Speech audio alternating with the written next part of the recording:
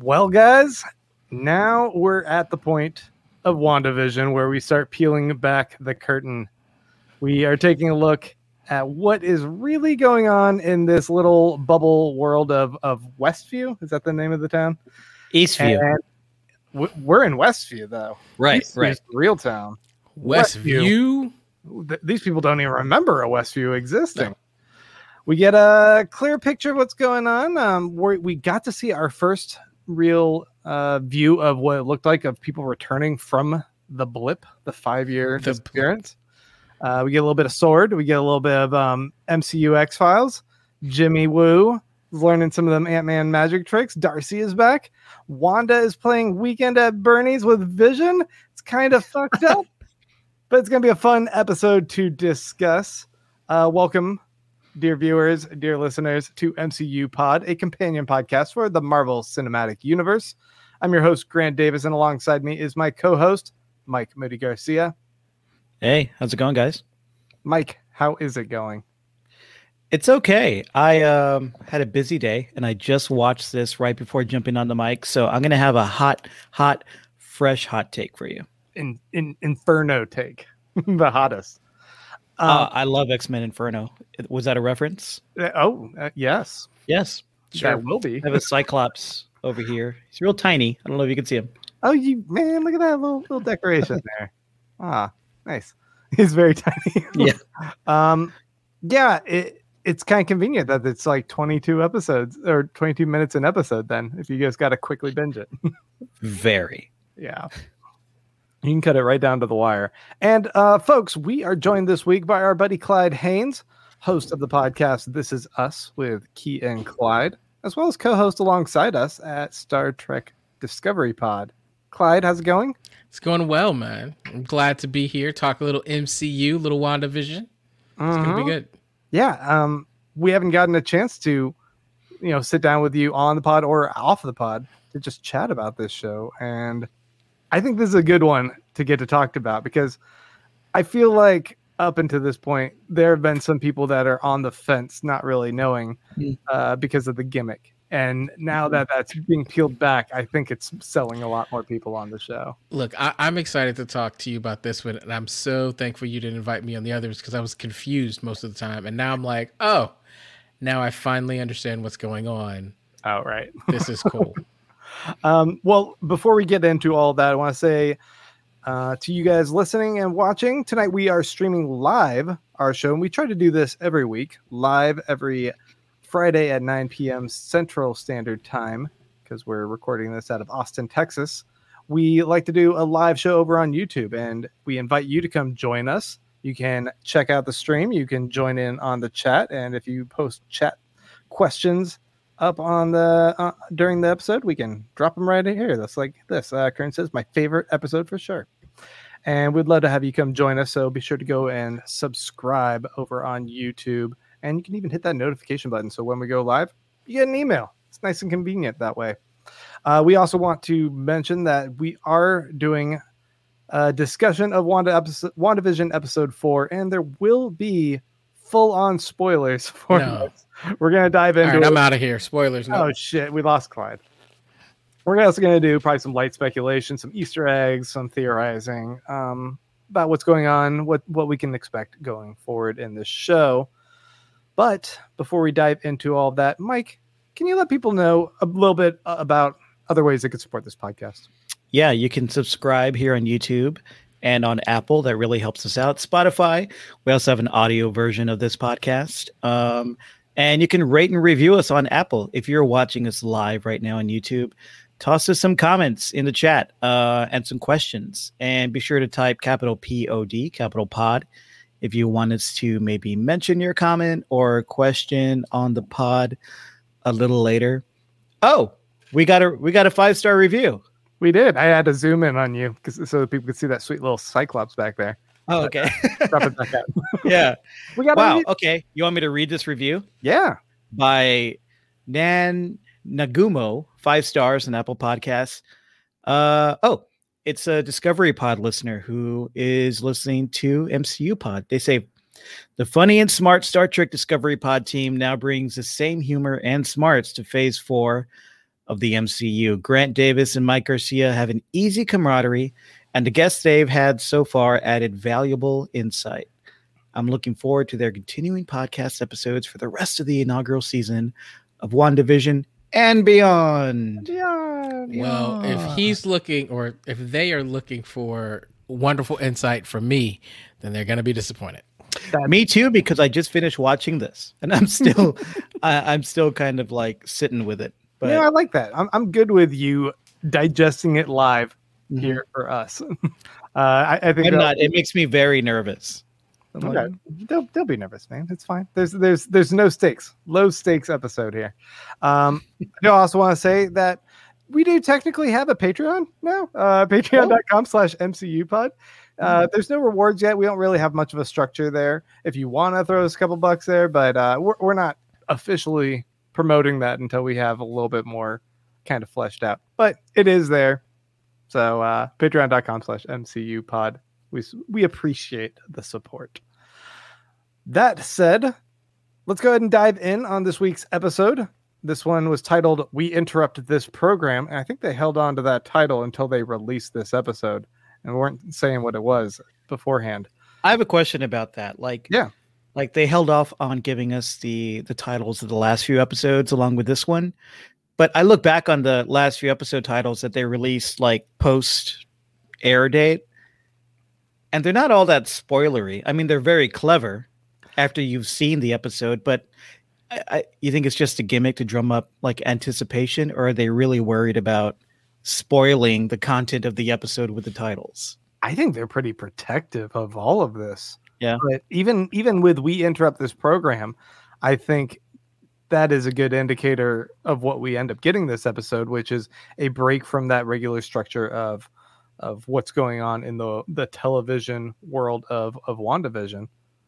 We now get these characters on the side. So I guess they're protecting it. I guess they showed no images of this episode like prior to either. In fact, like the initial thumbnail that I had on YouTube for this episode was from an episode that hasn't aired. I was wrong about it, so I had to go and switch that out. Is that Marvel being protective, or is that just your negligence? Yeah. He calls you lazy, Grant. You gonna take that? I can, because it's true. I'm okay with it. This episode 4, was written by Jack Schaefer and directed once again by Matt Shakman. The synopsis from them for this episode is: Monica Rambeau, tasked with a special assignment regarding sentient weapons, goes missing. Very informative. Once again, I think they're really keeping their cards close to their vest, as I think that's the expression. I keep fidgeting. I'm sorry. I have new glasses, and they're throwing me off. They look good. Are those clear? Those look nice. They are. Look at we're the clear babies. I was trying to figure out what it was. I thought maybe you just got a haircut. I did get a haircut too. See? Yeah. And I shaved my beard. Lots of changes going on. I got rid of that nasty mustache I had too. I like your mustache so much. I'm sorry. I'm so sad. What podcast am I on right now? I feel like I'm looking at I feel like I'm looking at dead vision in front of me, because I'm not ready to talk about that. That was creepy. I missed the mustache. That was creepy. And I'm throwing us off. I'm sorry. No, it's fine. We got some nice glasses and haircut comments for you, so it's relevant, I guess. I cut it myself. I'm not going to a barber yet. I'm afraid of the COVID. So. Let's go ahead and jump into talking about the episode itself. On our Star Trek show, we used to call them hot frakes, a playoff of hot takes, but we haven't really come up with something else clever to do. I mean, there was the hot Starks, but I feel that's like just taking it an extra level deep, and then it might merit explanation each time. Is there a character in the MCU that rhymes with take? Blake? Isn't there a Blake? There's got to be a Blake. I'm sure there's a Blake. Hot Blakes. We can call it Hot Blake. But and then some geek out there will be like, "Wow, these guys know what's up." They're referencing Blake from issue 212 of Doctor Strange, and we'll be like, "Yes, we are." You know what? Here's what we're going to do. We're just going to take a suggestion from one of our listening audience, and we're going to do hot hexagons. Hot hexagons. Clyde, you know what? You're the guest. We're going to let you take it away because we don't even know your take overall on this show. So what do you think? Wait, before Clyde goes real quick. Okay. Will Morris says we should do Hot Quake. I thought that was you have to remember Quake. Because of Agents of S.H.I.E.L.D. I know. I'm going to forget. 1 vote for Hot Quake. 2 votes. Hot Quake. Hot Quake. That's it. It's Hot Quake. All right. What do you got for us, Clyde? Okay, like I said earlier, this is the area of the MCU that I'm probably the least familiar with. So the first few episodes was like, what? And so I had to talk to a buddy of mine who's even more geekier than I am, who was able to clue me in on kind of what was going on. And then when he kind of gave me some background, I was like, okay, now I understand. That being said, I thought this was the perfect, I don't know, explanation episode. I thought that really should have been the name of it. I loved it. I love the episode because now I felt like I was rooted in, here's what you've been seeing, here's what's going on. Now you're grounded and you can enjoy the details and the Easter eggs that everybody else has been enjoying who is deep down the rabbit hole. And so seeing kind of the Monica Rambeau character or Geraldine and understanding that backstory and the tie into the movies, I loved it all. Like I was like, okay, now we're talking about what's going on. If I never see Dead Vision again, I'm okay. Yeah, I'm good with that. But being able to understand kind of what was going on, I still don't know why. And I'm searching for heroes and villains. Who's the hero? Who's the villain? But I'm tethered to the show now. Now I'm like really into what's gonna happen next. I love kind of Jimmy Woo. Randall Park, I love him. I mean, I think he's been like between Randall Park and Kat Denning. I was thinking these are some excellent additions to the cast, and now we've got this inside outside kind of world. Yeah, no, it's actually gotten really fascinating to me. I think I'm surprised that they took a gamble and they went 4 episodes deep without kind of bringing noobs along, right? Like if you're deep into the MCU like universe, you knew what was going on, you got it, it made a lot of sense. If you were newer to it or even remotely casual, you were lost, and they just kept going until this episode. I think it was risky, but I think it's going to pay off. I mean, that's an excellent point. Mike, you are fresh off of watching this episode. Right. What's your hot? What was it? Hot Quake? Oh, it looks like Psycho Reviewer is claiming actual credit for this. So credit. All right. What's your Hot Quake? Hot Quake, and I came up with that Hot Quake.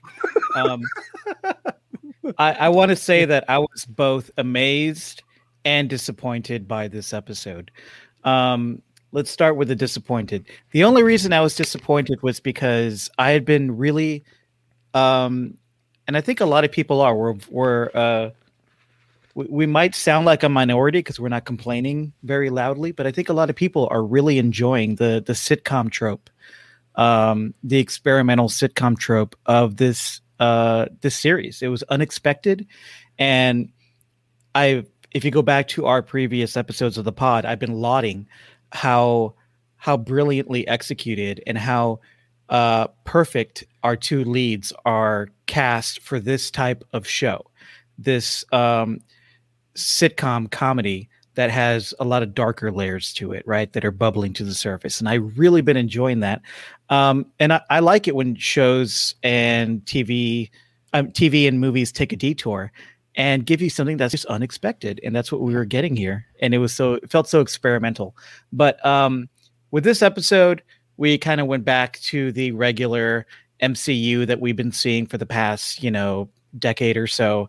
It's a place I love to be, but I I was hoping that we would get more of the experimental sitcom artifice in this episode. But to get on the positive side, I was amazed that we got so much exposition about what was going on from the outside looking in. But the exposition was a lot of fun, and it focused on 3 characters that 2 of them we were introduced to before. Or did we know Monica Rambeau before this? I know she was a kid. We knew the kid version. Yeah, we saw the kid version of her in Captain Marvel, but it brought back Randall Park as Jimmy Agent. Woo. Huh? Agent Jimmy Woo. Jimmy Woo. Agent Woo. Yeah, who just for a number of reasons we'll get into is so much fun to watch. And then we got Darcy back, one of the funniest characters from the Thor series. One of the more redeemable things about the Thor series, post or pre Ragnarok for sure. Yeah. And then we got to see Monica Rambeau, and lots of hints towards what happened to her, not just to her, but how Sword came to be. We got like references to her mom possibly being a superhero, setting up Sword, and then to see like the moment people came back from the blip was amazing. Mm-hmm. So a lot of great stuff that we saw in the regular, kind of been there, done that MCU world that I really appreciated. But I wanted to see more crazy Wanda sitcom-y stuff for sure.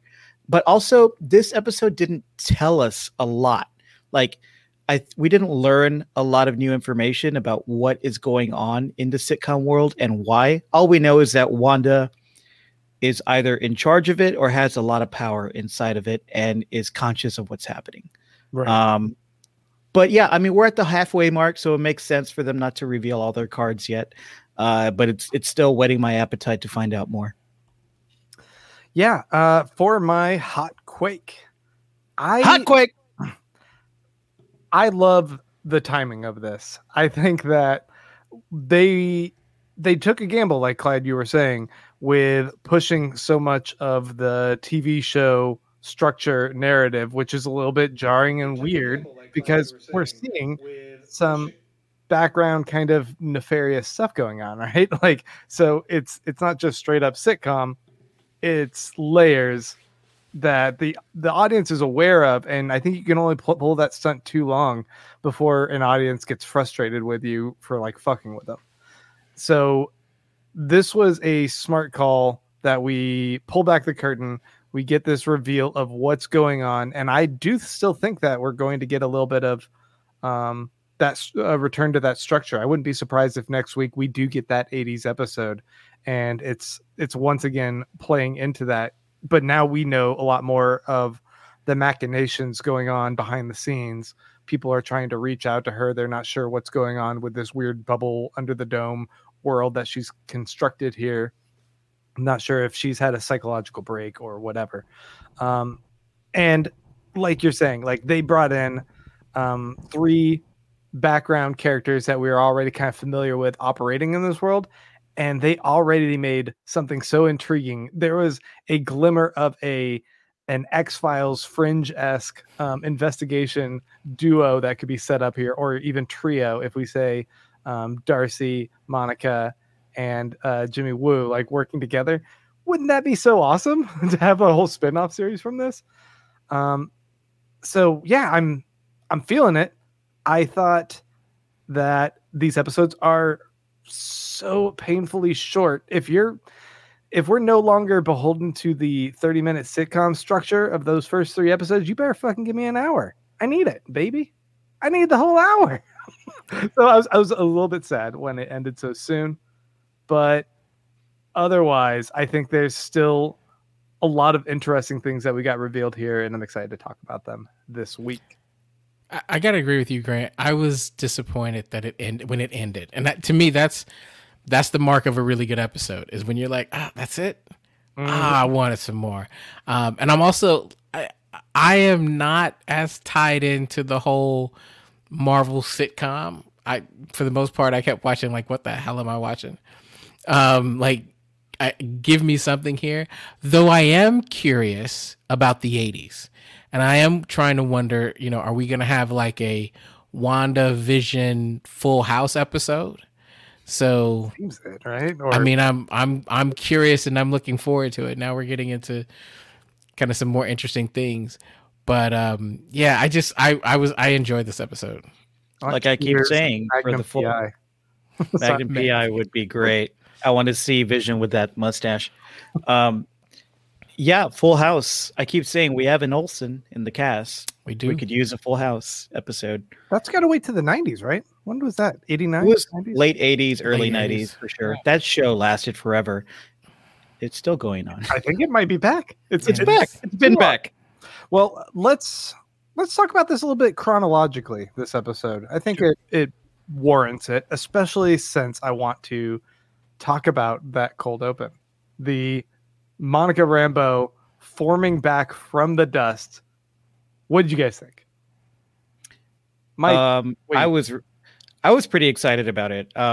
We've never seen that point of view up from the blip, right? Mhm. So Marvel is so smart in giving us things that we didn't even know we wanted, right? We want all this like extra material. We want to go back in time and see from the point of view of the ground point of view. What did it look like? What did it feel like when people came back from the blip, right? We've had like jokes about it in the Spider-Man movie, the last Spider-Man movie. We even had some visual references about it in that movie that were fun. But here, it was done in a much more dramatic way. And it reminded me of something like The Leftovers. Something that was a little more, a little deeper, right? it definitely but- that tone. Yeah, exactly. Yeah. But it was executed so well dramatically, but it was also fun to watch that, to go back and watch that bit of lore from the MCU that we love so much that we've never really gotten to chew on before. So I love that. And I love that it set up that the first half of the episode, at least, was going to follow Monica's journey and let us know who she is. Will Morris says, I like that opening, but re-emerging from the blip could be a bit awkward. What if you were mid bump and grind? Yeah, what are the rules here? Like, yeah. that's one of those things I was thinking too. I'm like, what if you were flying in an airplane when you disappeared? You pop right back up 3,000 feet in the air, no plane beneath you. Were people falling to their death? Were people reappearing in a place where 5 years ago they're living off the grid and now their electricity doesn't work and they're going to starve to death somewhere? I don't know. It could be very weird. Yeah, No, we could talk about that. We could make up so many scenarios, and we'd be here all night. Like, I don't even want to go down that road. No, but I like some of the things you said, Mike, because I love the cold open because it filled in some pieces. And I think if you remember back thinking about Marvel, we had to watch Iron Fist, right? to get through, because you'd watch all of them because it was intertwined and you wanted to get the bits and pieces, right? And even when we talk about Star Trek Pod, you want to watch all the Star Trek kind of series because they will reflect and you get bits and pieces. No one does it better than Marvel, though. And I think what you saw was it almost, I don't want to say force, but it encourages you to stay up to date and see all the things that you're looking at because you're filling in some pieces from the movie. So if you were watching Endgame and you're like, man, I've got questions, then you absolutely should be watching WandaVision. like you're going to get some of those things kind of filled in and you're going to go back and go, okay, and they've, like I said, 3 episodes in, you're kind of like, what the hell is happening? And to that very moment where Geraldine mentions Ultron and you're like, wait, what? Now you're at a point where they're like, okay, we're going to reward you. Now we're going to explain to you exactly who Geraldine / Monica is. And I thought they did a really good job of going, hey, here's what happened, right? If you're trying to figure out what happened after Captain Marvel, boom, here you are. Like they just pulled the puzzle pieces together and rewarded you for staying with them. I loved it. Right. Like now I'm reminded of the end of Infinity War when after the credits we get the scene where Samuel Jackson, what's his character's name? Nick Fury. When Nick Fury sees the whole world going to chaos because people start getting dusted and helicopters, we see like the real world ramifications, and it's not just what's happening on Thanos' planet where people are like disappearing, or in the woods of Wakanda. So you see like just like chaos all around, and that chaos happens again. But you know what the part is I loved the most about this?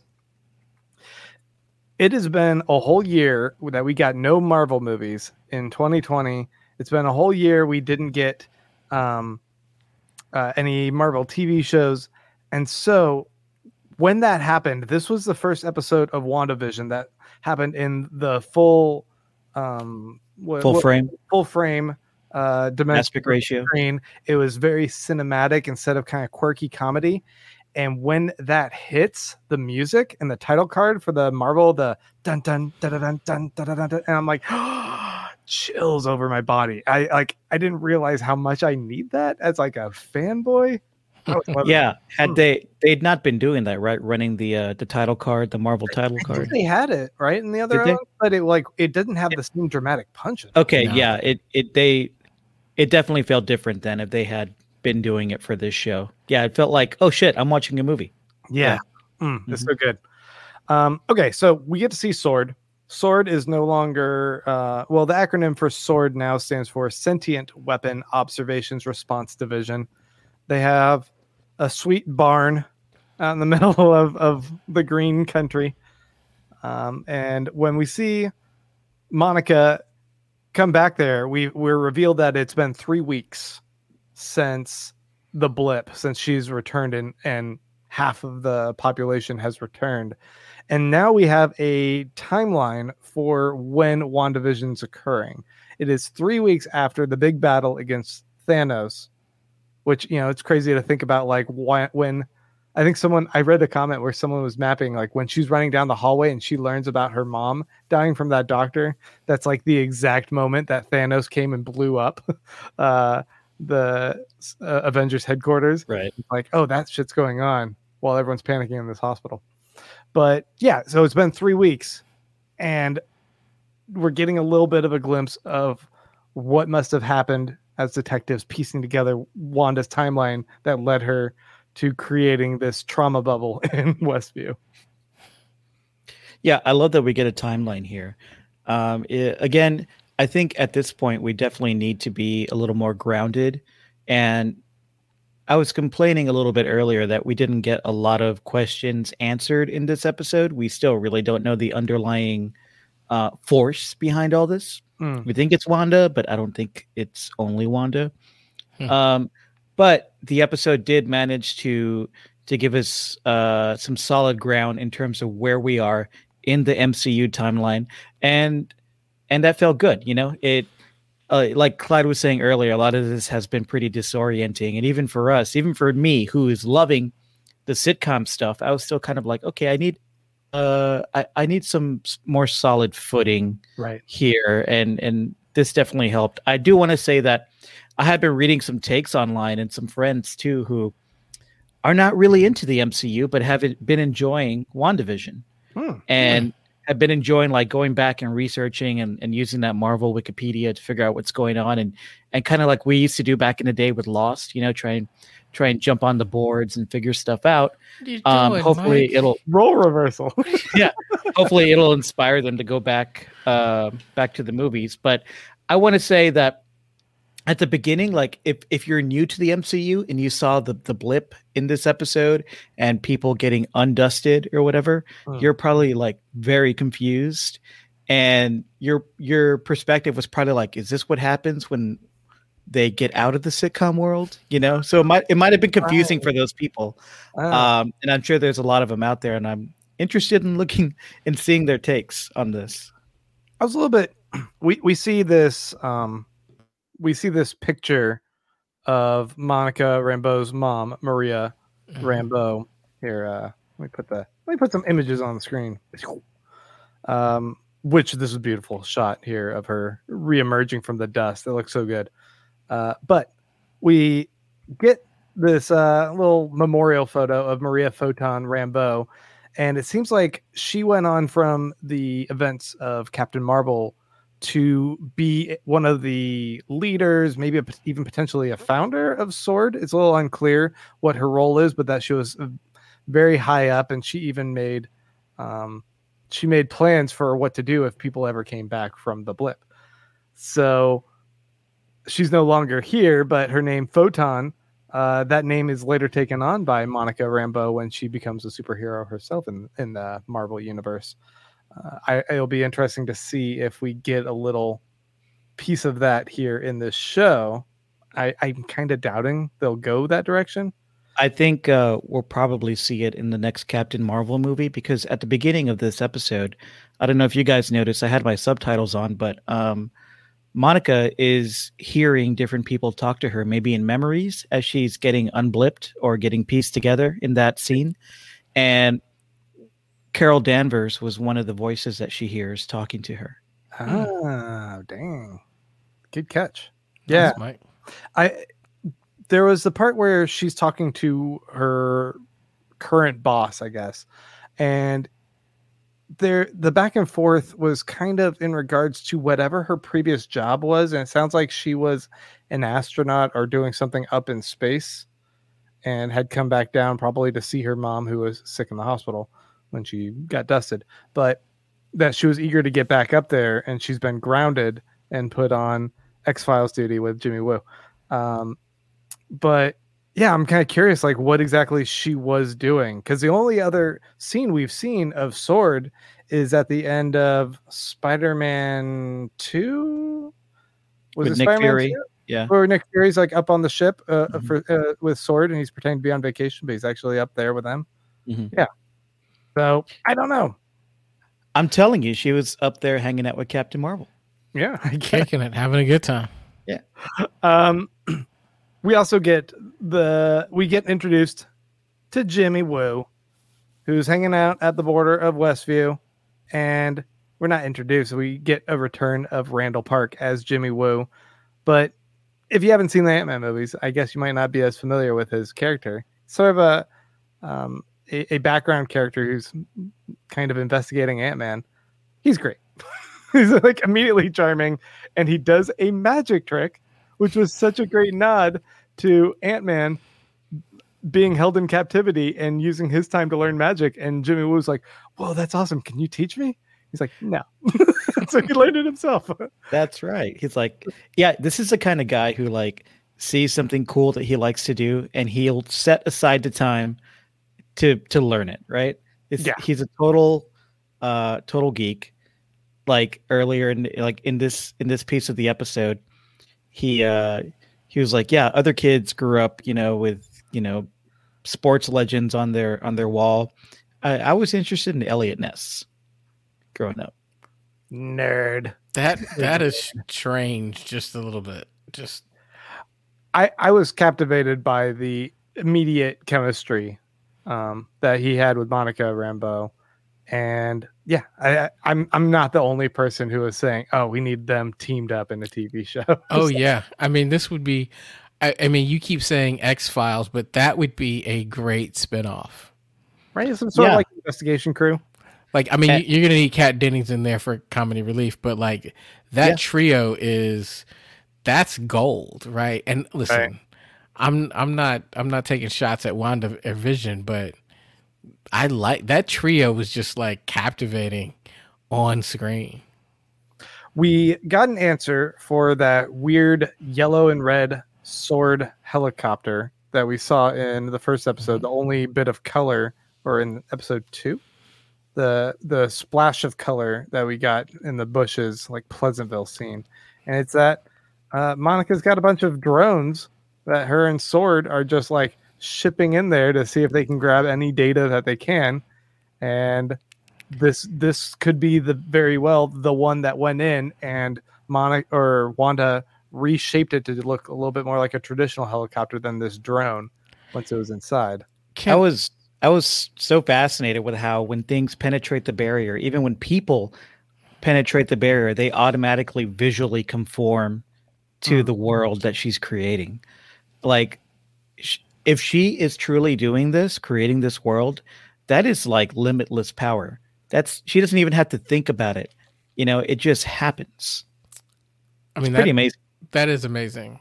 But can you explain to me why there's so many sword logos on everything? Why would you need why do you need branding on a spy drone helicopter? Maybe these aren't used for spying as much. I mean, they were. I mean, at any point, like I would think you'd want this thing as nondescript as possible. I think because I'm looking at this and I want to buy the toy. I mean, yes. And it's painted in the Captain Marvel colors. You can see that this must be some sort of nod to her relationship with Captain Marvel. It's really cool. She eventually becomes Captain Marvel for a bit, right? In the comics, yeah. Yeah. But yeah, that's right. That's a good point. Why are they branding their spy drones? I mean, I looked around and I was like, they've got the sword logo on everything. And so when they bring it into kind of Westview, it changes and it's I don't want to say updated. I mean, is there a it's made vintage, like you said, Mike, but the sword logo stays on. Like, you got sword you got a radiation jacket, you're going in here. Why did you need the sword logo on the back of that thing? It's all about marketing. You gotta be known as a protective force. To your point, I wouldn't mind this toy. Like, this looks like this would be fun. Yeah, it's a sweet little drone. If you only want one direction, you can look. You have to kind of look at that.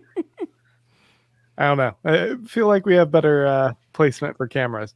But this is the explanation for why we have a helicopter in the bushes, I guess. And yeah, they're just doing a lot of tying up of a lot of the questions and answering things. It's like the opposite of Lost. Instead of making more questions all the time, you're answering some. I did a little Lost slam for you. I felt dirty about it because I love that show. Then we get the return of, and I have to scroll a little because I didn't have these in the proper order. Darcy! Kat Dennings returns. We haven't seen her since Thor 2, I think. The girl in the chair. The girl in the chair.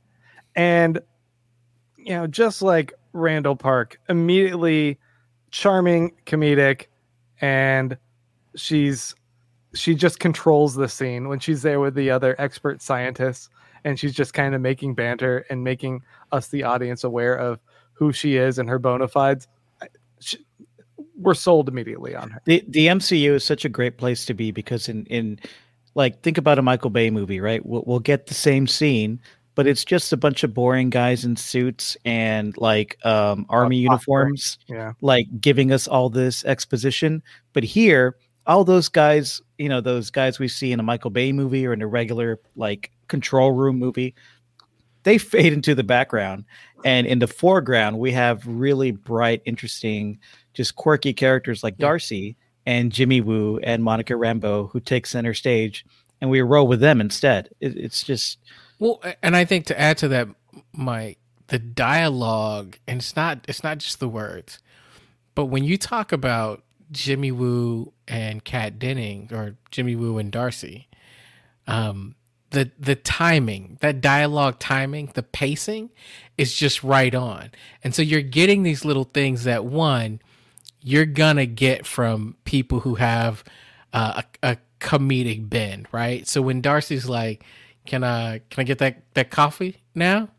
Guess not. Like, that is the stuff that's funny. And Jimmy Woo, but Grant, to your point, the card, and just kind of his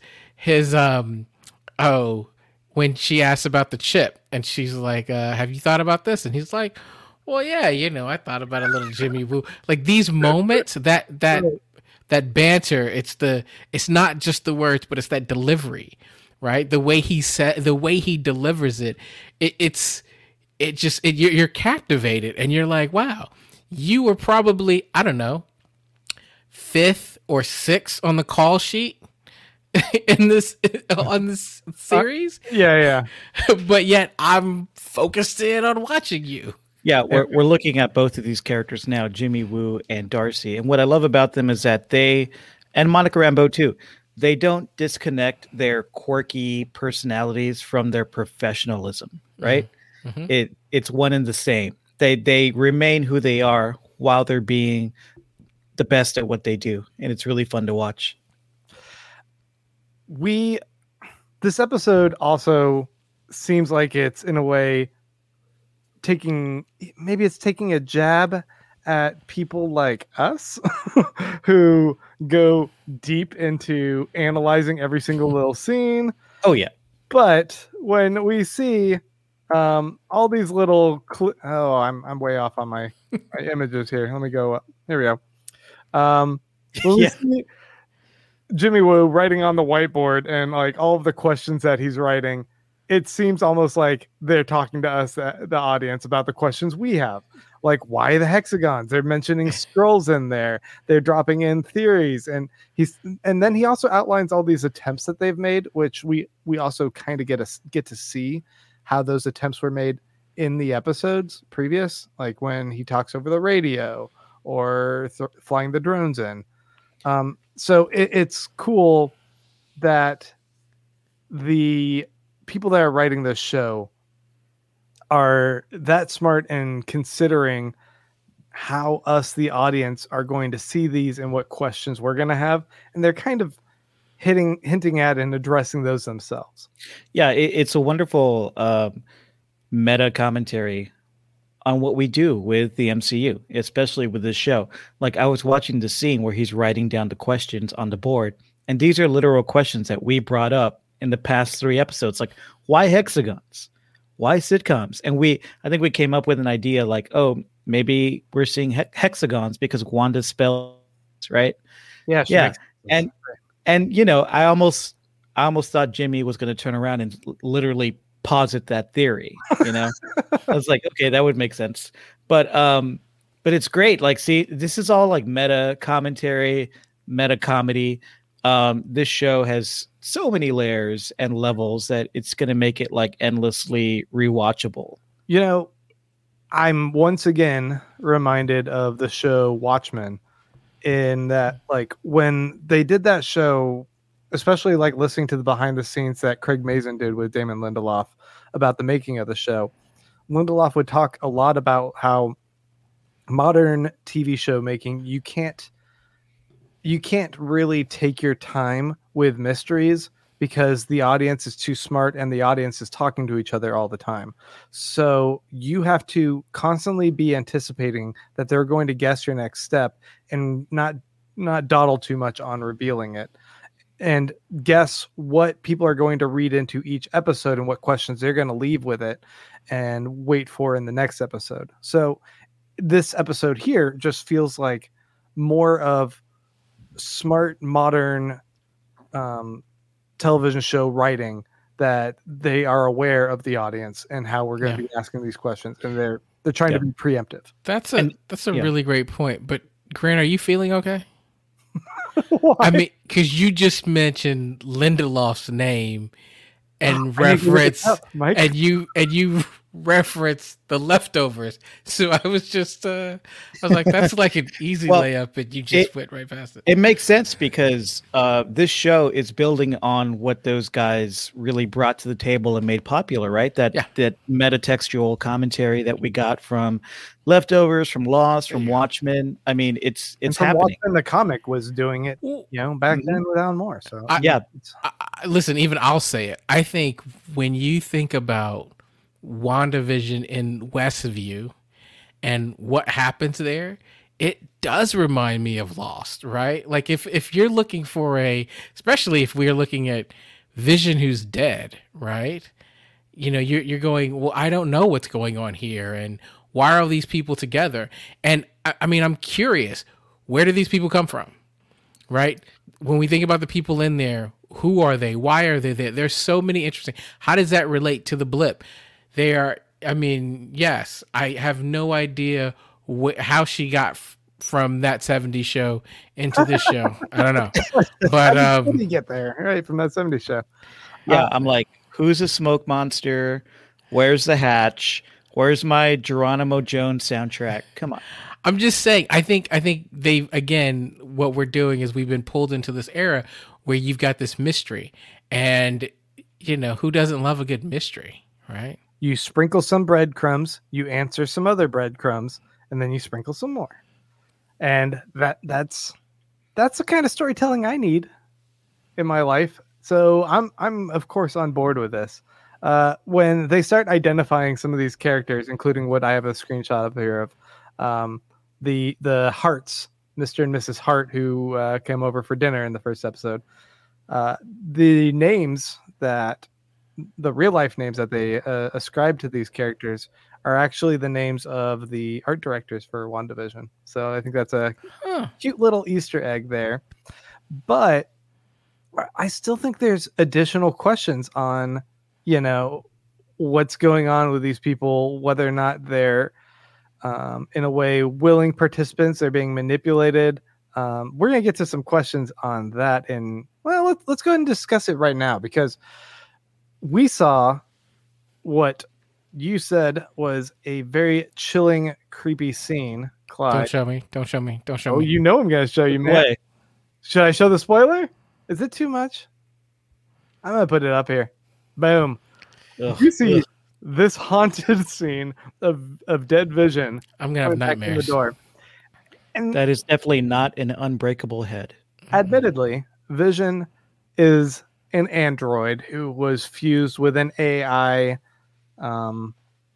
He was grafted with like an AI mind, and if you want to argue, there's intrinsically some level of soul that was imbued in him as well via the Mind Stone, I guess, potentially.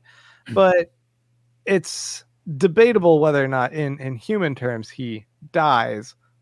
But for all intents and purposes, he died at the end of Infinity War.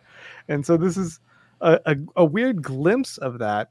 And the question then is, if she's weakened at Bernizing him, she somehow grabbed his corpse and is playing puppet with it, is what she's imbuing with a personality into this corpse her? Is it still in a way him, and she's able to kind of partition and put parts of her personality into him? And if it is her reanimating him, are all the neighbors dead? And she's brought a bunch of dead people back to life to kind of play puppet in this neighborhood? Or is she... Because she seems like she was supposed to be a good person, right? Like a decent person, a hero. If she's taking alive people and forcing this upon them, that's kind of an evil thing. But if she's playing puppet with a bunch of dead people, it's unethical. How exciting would it be if Wanda ends up being a true villain in this? By the time we get to the end of this series, because of her trauma and her selfish reasoning, she took over this town, she killed everyone and reanimated them, just like she is potentially reanimating Vision in a creepy way to suit her own emotional needs. That is a great villain origin story there. That's a great villain origin story. And I think what it does is it brings us along for the ride and makes it a compelling villain. Because here's the thing about any of these type of shows. As much as we want to see the hero be great, they're only as compelling as the villain is compelling. Right? And I think if you're talking about you're going to have a series where we look at, fall in love with, follow a character, and they become a villain, especially a very good one, oh man, sign me up. I think Wanda, even when we met her, she was a bad guy, right? Mm-hmm. She was a bad guy. She's always been a morally complex character, kind of an anti-hero with her journey to the light. And now we know she can be dark, so she's dipping back into the dark. So I guess we're not going to see she's an evolving character, right? She's an evolving character. She's complex. You have an actor who can play this great range. So why not give her something meaty to where she can be an anti-hero and can change back and forth depending on her emotional needs and motivations. Yeah. That Psycho reviewer says she's supposed to be good, but isn't in the arc that she's going to be an anti-hero or antagonist for that too. I mean, yeah, in the comics, she's broken bad. She's been a villain. Yeah. And a number of times. And we know the MCU has been around for over a decade, and the way they're running things are going to be around for a lot longer. So we can get these multi, show film evolutions of these characters where, for a good 8-hour chunk of content, they can be dark, and then another 4-hour chunk of content, they're not. They can evolve and change, just like they did in the comics. Well, I think you're spot on. But what's interesting is that one, in the comics, or in some comics, she's the daughter of Magneto, which would mean that being a villain kind of runs in her blood. But I think more than that, when you think about how we've been introduced to these characters, right, especially from an Avengers standpoint, they are Avengers who you have just followed and loved for a very long time, right? When you think about, Black Widow and Hawkeye and, Iron Man, like you've got all these characters. Wanda, Scarlet Witch, is new. So if you were going to break bad on somebody, you definitely want to do it with a new character, someone that you're not as invested. And when you think about the fact that by the time she came into our lives, it felt like there was 117 Avengers. So it's not like there was a small team and you're spending all this time focused on her. She came in as a villain, and then we've kind of get to see her do some cool things and some bit of a redemption story. But for her to go back to be a villain, that takes nothing. And you've built her up as maybe one of the most interesting villains in a very long time. I think I love this theory. She's a sympathetic character who's obviously undergoing some pretty dramatic trauma, right?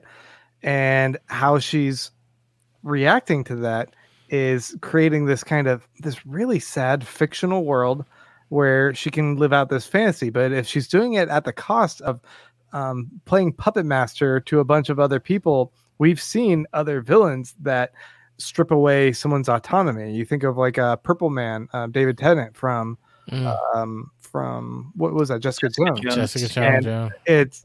And Loki with the scepter. Yeah, when you kind of when you strip away the motivation and you just look at the actions, we're coming into this show assuming she's a good guy and we're rooting for her. But if they turn this on its ear in that way, that's going to be really clever.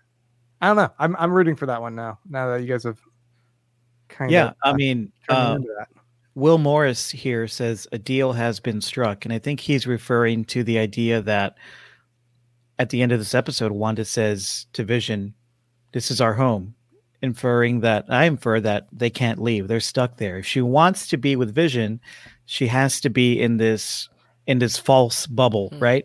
But who does she strike the deal with? I don't know a lot about Mephisto, but I know you've brought him up. Once again, I don't have a screenshot of the board, but when they were putting up all these names of these people on the board, you have, what's her actress's name? Catherine Hahn, who plays Agnes. You have her up there, but as far as we can tell, we weren't told a proper name for her.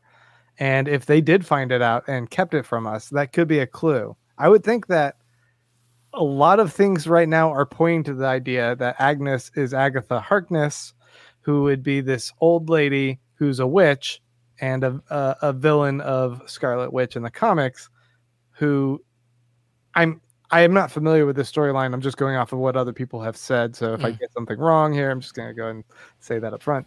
But I think some of the idea was in a different storyline, Agatha Harkness worked alongside Mephisto, the real life devil of the MCU or of Marvel, to kind of trap Wanda in a world where she would be able to give him a child. And we're seeing a little bit of clues of Agnes, Catherine Hahn's neighbor character, having a bit more awareness of what's going on. And like she's sitting there, like talking to Herb on the wall in the last against the wall in the last episode, and it felt like she might have more awareness of the situation. But Herb, I'm not sure if he does. He was about to say something to Vision like, "Oh, we're all and we're all dead. Was that what he's gonna say? I don't know what he was about to say. Yeah, But it could be that she's the wild card there. She's the other it factor who is in on this little experiment, this deal with the devil that Wanda makes to help her get over the trauma of losing her parents, losing her brother, and then losing the love of her life, and not being able to properly cope with it. right. And I love that you're showing the image right now of Darcy trying to figure all this out, just like we are. Who are these characters? Right. Why did we get some of their real names and some of them we didn't, like Catherine Hahn's character? And again, I just want to bring up the experimental nature of this show that is really ringing so well with me. Like, even though this episode didn't give us the whole experimental sitcom world, which I was kind of down on, that we didn't get that, it still gave us this weird experiment where the main characters in this episode are us trying to, figure out what's going on. It's fantastic. While watching a TV show and getting obsessed with it. Right. Yeah. And I mean, I'm not really sure what else. We got a little hints of I had the beekeeper here, which I thought was interesting because we don't see what happens to this guy. Yeah. But I saw a theory that this guy gets incorporated into the world, and someone was like, doesn't this guy, looking at his nose here, doesn't he look a lot like the ice cream man in the next episode when it's the 70s? Is it possible he got incorporated into the world and now he's just another actor, another player in her Truman Show world here? And we're going full Zapruder tape on this. All right. Let me go back to her comparing the we're kooky. That's us. This is once again us with our whiteboard. We also get the scene where Wanda breaks character. Yeah. And how that whole scene plays out. I love that it's once again letterboxed in, and then when it shifts and she's clearly editing the output of the end product TV show that goes out to Sword, that her voice, her tone, everything just kind of drops. And you're right, Elizabeth Olsen can be very menacing when she wants. It was super intense. Yeah, she's extremely gifted. Before this, she was doing some great dramatic work in some independent films. And when they brought her on as Scarlet Witch in the MCU movies, she imbued the character with a little more depth than what was on the page, I think. Mm-hmm. But it's great that she has this material now to work with, to really dive into the depths of this character and the darker depths of this character. It's great to watch. Also, it was a bummer that we didn't get to see a lot of Paul Bettany in this episode, but I love seeing them both together. And I was just, like when Darcy's watching the sitcom and they're going to have a baby, she's like, oh, like I'm so happy for them. That's how I felt in the first two episodes, because I was rooting for them in this fake sitcom world to get along with their neighbors and everything, because I just like the experiment, but two, because these two actors together have such a chemistry. And right. I was one of the people who a lot of my friends said they didn't feel this, but they felt that the love story between Wanda and Vision in the movies seemed a little rushed, but I fell for it. And it was really emotional when he passed away at the end of the Endgame, because I was really invested in them, not because the writing was there, but because these two actors had such a commitment to what they were doing, and it just felt real. And they're great together. I like them together, and I can buy it. But I did think, like, wow, I needed a little bit more to really feel that connection. Mm-hmm. Right. Well, you know why that connection exists.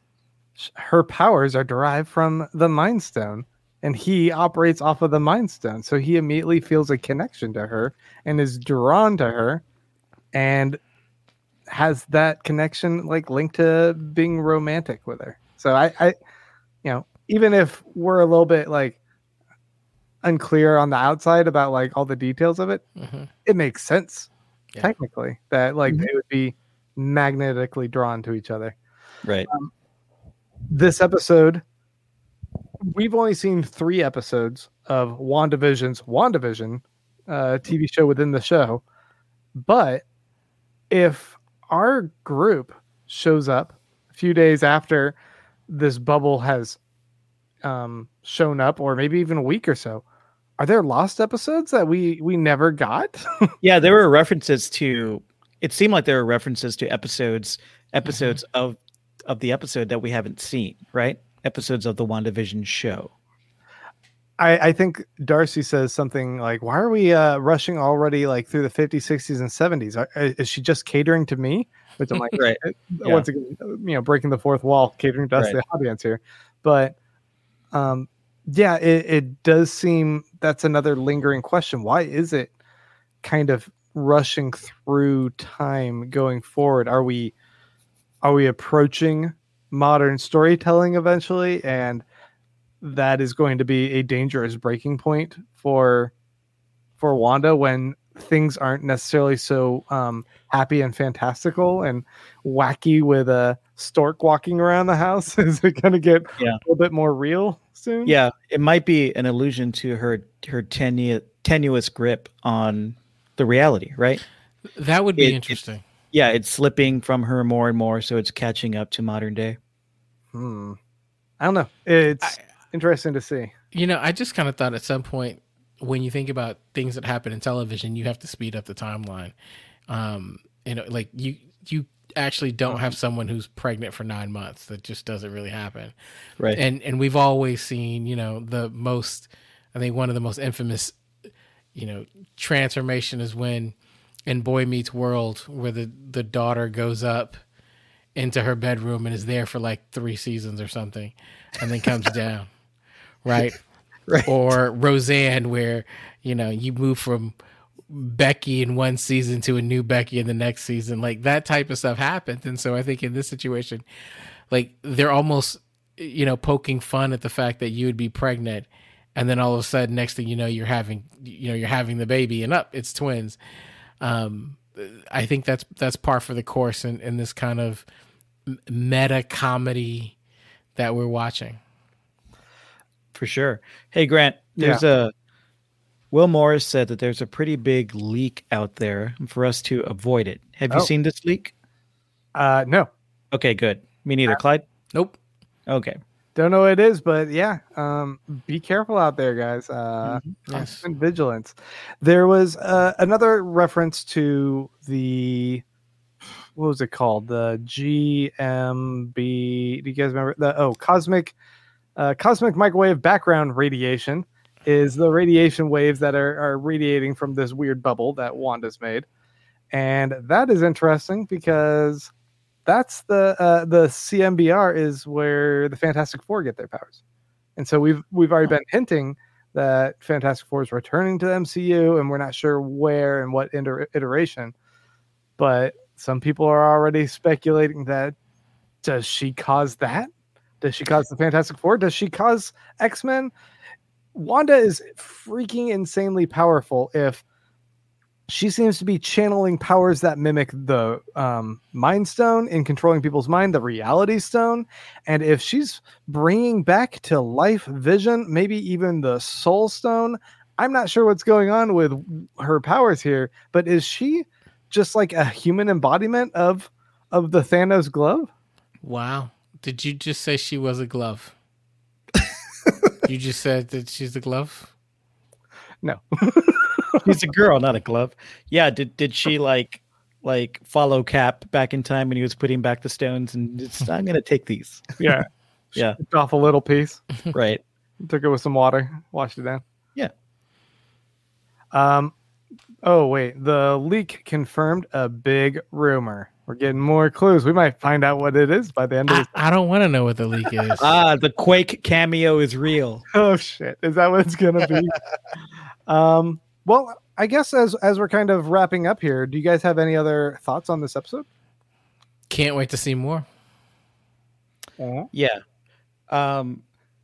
I'm hoping that we get more of a back and forth between the sitcom world and the real world, or the real world. I want to see that going forward, not just because like I like spending time in one more than the other, but because now that we've been introduced or reintroduced to some of these other characters like Park and Darcy and Monica Rambeau, I'm invested in them and I want to see them in every episode going forward. I want MDJ, that's Monica, Darcy, and Jimmy. I want them to go back into Westview. And I mean, I think Darcy and Jimmy in that bubble, hilarity ensues. It's going to be very funny. Hell yeah. Dennis McElwain said a little bit ago, could Wanda have created this bubble with Franklin Richards, the son of Reed and Sue Richards? So WandaVision will secretly lead to Fantastic Four. And then he says, internet, I can come up with stupid theories too. I don't know how this is working, but maybe. That's a good one. I like that one. It's an awful one, Dennis. That's awful. What are you talking about? Oh, the Psycho reviewer says the leak shows that the Shrek animated universe and the MCU are connected. So yeah. Damn it. I knew it. Yeah. Hey, I mean, I did see a donkey in Westview. No, I'm just kidding. All right. Well, I guess on that note, we can go ahead and wrap things up here for this episode. Want to once again thank everyone for tuning in to join us this week on the pod, and remind you guys, if you want to help us out, you can go ahead and follow us over at MCU Pod on Twitter. You can follow or subscribe rather to our YouTube channel and hit the notification buttons. You can subscribe to our podcast. We put this out as an audio podcast as well. If you want to listen to it in the car instead of having to look at our beautiful faces. I don't know why someone would do that, but that is an option. Another great way to help us out is of course, go to your podcast catcher, give us that 5-star rating, write a little review. We'll even read it here on the show, as long as it's not too profane. Yeah, the more profane, the better, please. Makes me uncomfortable. I'll read it. But we've been growing this little venture, and we appreciate you guys joining along with us as we've been able to just excitedly talk about the MCU. We know there's a lot of other people doing it too, and giving their own takes, but it's so much fun, and we appreciate you joining us and spending time with us. And you, Clyde, thank you for spending time with us. Thank you for having me, guys. Clyde, where can people find you? You can find me at Clyde Haynes, kind of on Twitter. You can also find me on the web at www.keyandclyde.com. That's KEI and Clyde.com. Right on. And once again, he is our co-host on Star Trek Discovery Pod. If you guys are watching that, you can check that out and join us over there. It's a lot of fun talking about all those shows. Mike, do you want anyone to follow you anywhere? Of course I do. I'm this close to 1,000 followers. Nice. On the Twitter at Mike Moody Garcia. I'd really appreciate it. Quality content. Lots of pictures of my bird. Enjoy it. Nice. Yeah. And don't follow me, but you guys can stay tuned for next week. We'll be back here live once again at 9 p.m. Central Standard Time. And until then, we're out. Bye.